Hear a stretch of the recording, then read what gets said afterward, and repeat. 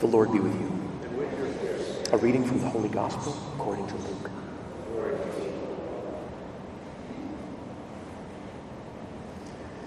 Jesus said to his disciples, "Be merciful, as your heavenly Father is merciful.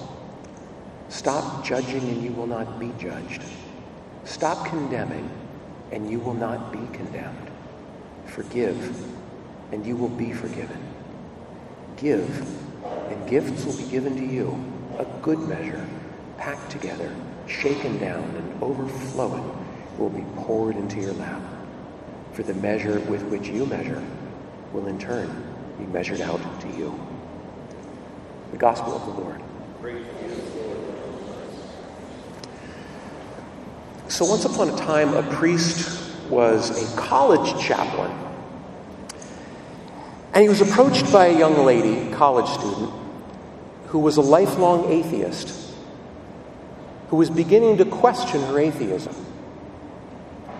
She went to the Catholic Student Center. She sat in the chapel. She sat before the Blessed Sacrament. And suspended somewhere between belief and unbelief, she wept tears of frustration till she got up out of her seat, came out of the chapel, went up to the priest and said, "Listen, if God exists, I want you to prove it to me. If there's a God, I want the proof." And so the priest went through some of the classic academic arguments for the proof for the existence of God, such as the argument from Order in the World, which says that the universe and nature are so intricate and so ordered, it's like they're sealed with a stamp that says "made by superhuman intelligence." And that's an argument. Or the argument from First Causes, which says that nothing comes from nothing, but here everything is, so what caused it? And that's an argument. Or the argument from saints, which says, these saints are like the cream of all humanity, and they all loved God with all their hearts, so, either they were all deluded fools, or they were onto something. And that's an argument. And after he told all these arguments to this young lady, she said, "Is that the best you've got? Because I'm not convinced." And so the priest said, "Well, there's one more argument, but it's personal to me, and I'll share it with you, and it goes like this. Whenever I enter into any kind of a relationship with this mysterious God, when I pray, when I read the commandments, when I think about what God is asking of me, it always takes me outside of myself and into the lives of others. And I find that I think about them, and I put myself at their service, and I forget about myself, and I become free, and I become happy. And it sends me right back to the same God that got the whole process started to begin with. And this happens over and over and over again, and it never fails. And in my life, I've come to discover that only a person can have that effect on me. An idea won't do it. A title won't do it. A thing won't do it. Only a real person can make me act like that. That's why I'm convinced that this personal God really exists." And the woman said, "I've never heard anything like that before in my life." And she walked away in deep thought. And I don't know whatever became of her, but I do know that the same thing that priest said to that young lady was what Jesus said here in the gospel when he said, "The measure with which you measure will be measured back to you."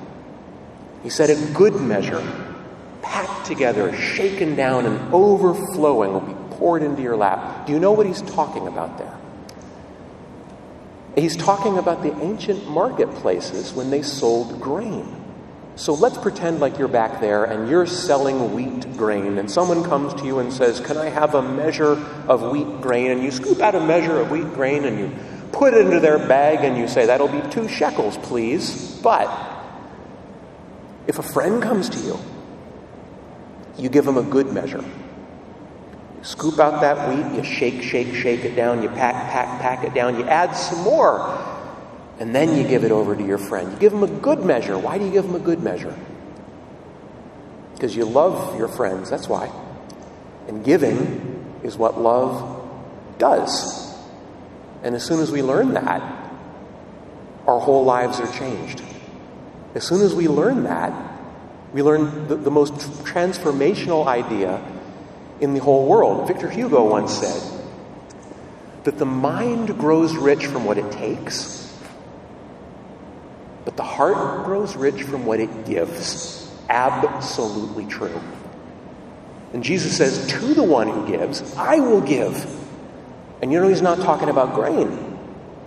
He's talking about himself. And that's what settles your mind and your heart more than anything else in the whole world. Because we're like that college student. We're all just like that college student.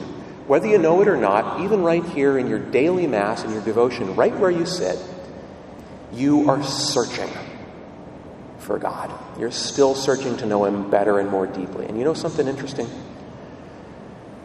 We finally stop searching. We finally start discovering when we know what it means to give a good measure. Because giving is the stuff God is made of. And once we act like God acts, we finally find our heart's rest. And if you want to know one place in particular in which to put this practice into your life, it's in the area of mercy. Jesus says, be merciful just as your heavenly Father is merciful. It means two things.